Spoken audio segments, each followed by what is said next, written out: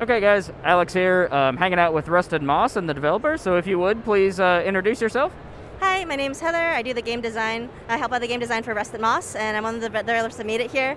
We have two others that weren't able to make it to PAX. And we are at PAX. You're in the PAX Rising Showcase, which is a pretty big deal for indie projects. Tell me a little bit about what Rusted Moss is and how you got here. Oh boy. So Rusted Moss honestly started off as just a tech experiment for procedural animation. The programmer and artist is the same person, super talented, basically kind of showed, oh look, we can make the guns move and the arms move by code, and we also have a grappling hook that he added in from a previous project he was kind of working on. And then he said, I'm done with this, I'm throwing it out. And the rest of us were like, please don't throw it out, this game looks great, you should totally expand it more, and we can see where that goes from there. As for PAX, we just kind of wanted to apply for PAX Rising because there's no way we could afford to actually go to PAX or buy a booth, and PAX Rising basically sponsors you and gives you a booth.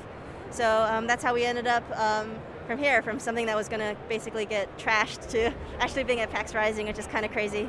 Can you give us a rundown of what Rusted Moss is for anybody who either hasn't got a chance to check out the demo or see any of the trailers? Yeah, so Rusted Moss is a Metroidvania, but it doesn't have a double jump. So a lot of it is that what we want to focus on is on physics-based movement instead.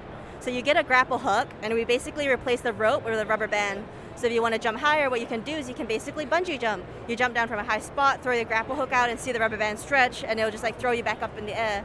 So a lot of our game is learning about the physics of the world, what can the grapple hook do for you as well, and the mobility. And it's also a pretty quick play shooter, which is why we recommend using a mouse and keyboard, even though it's a side scroller, because we basically give you free directional aiming with a mouse.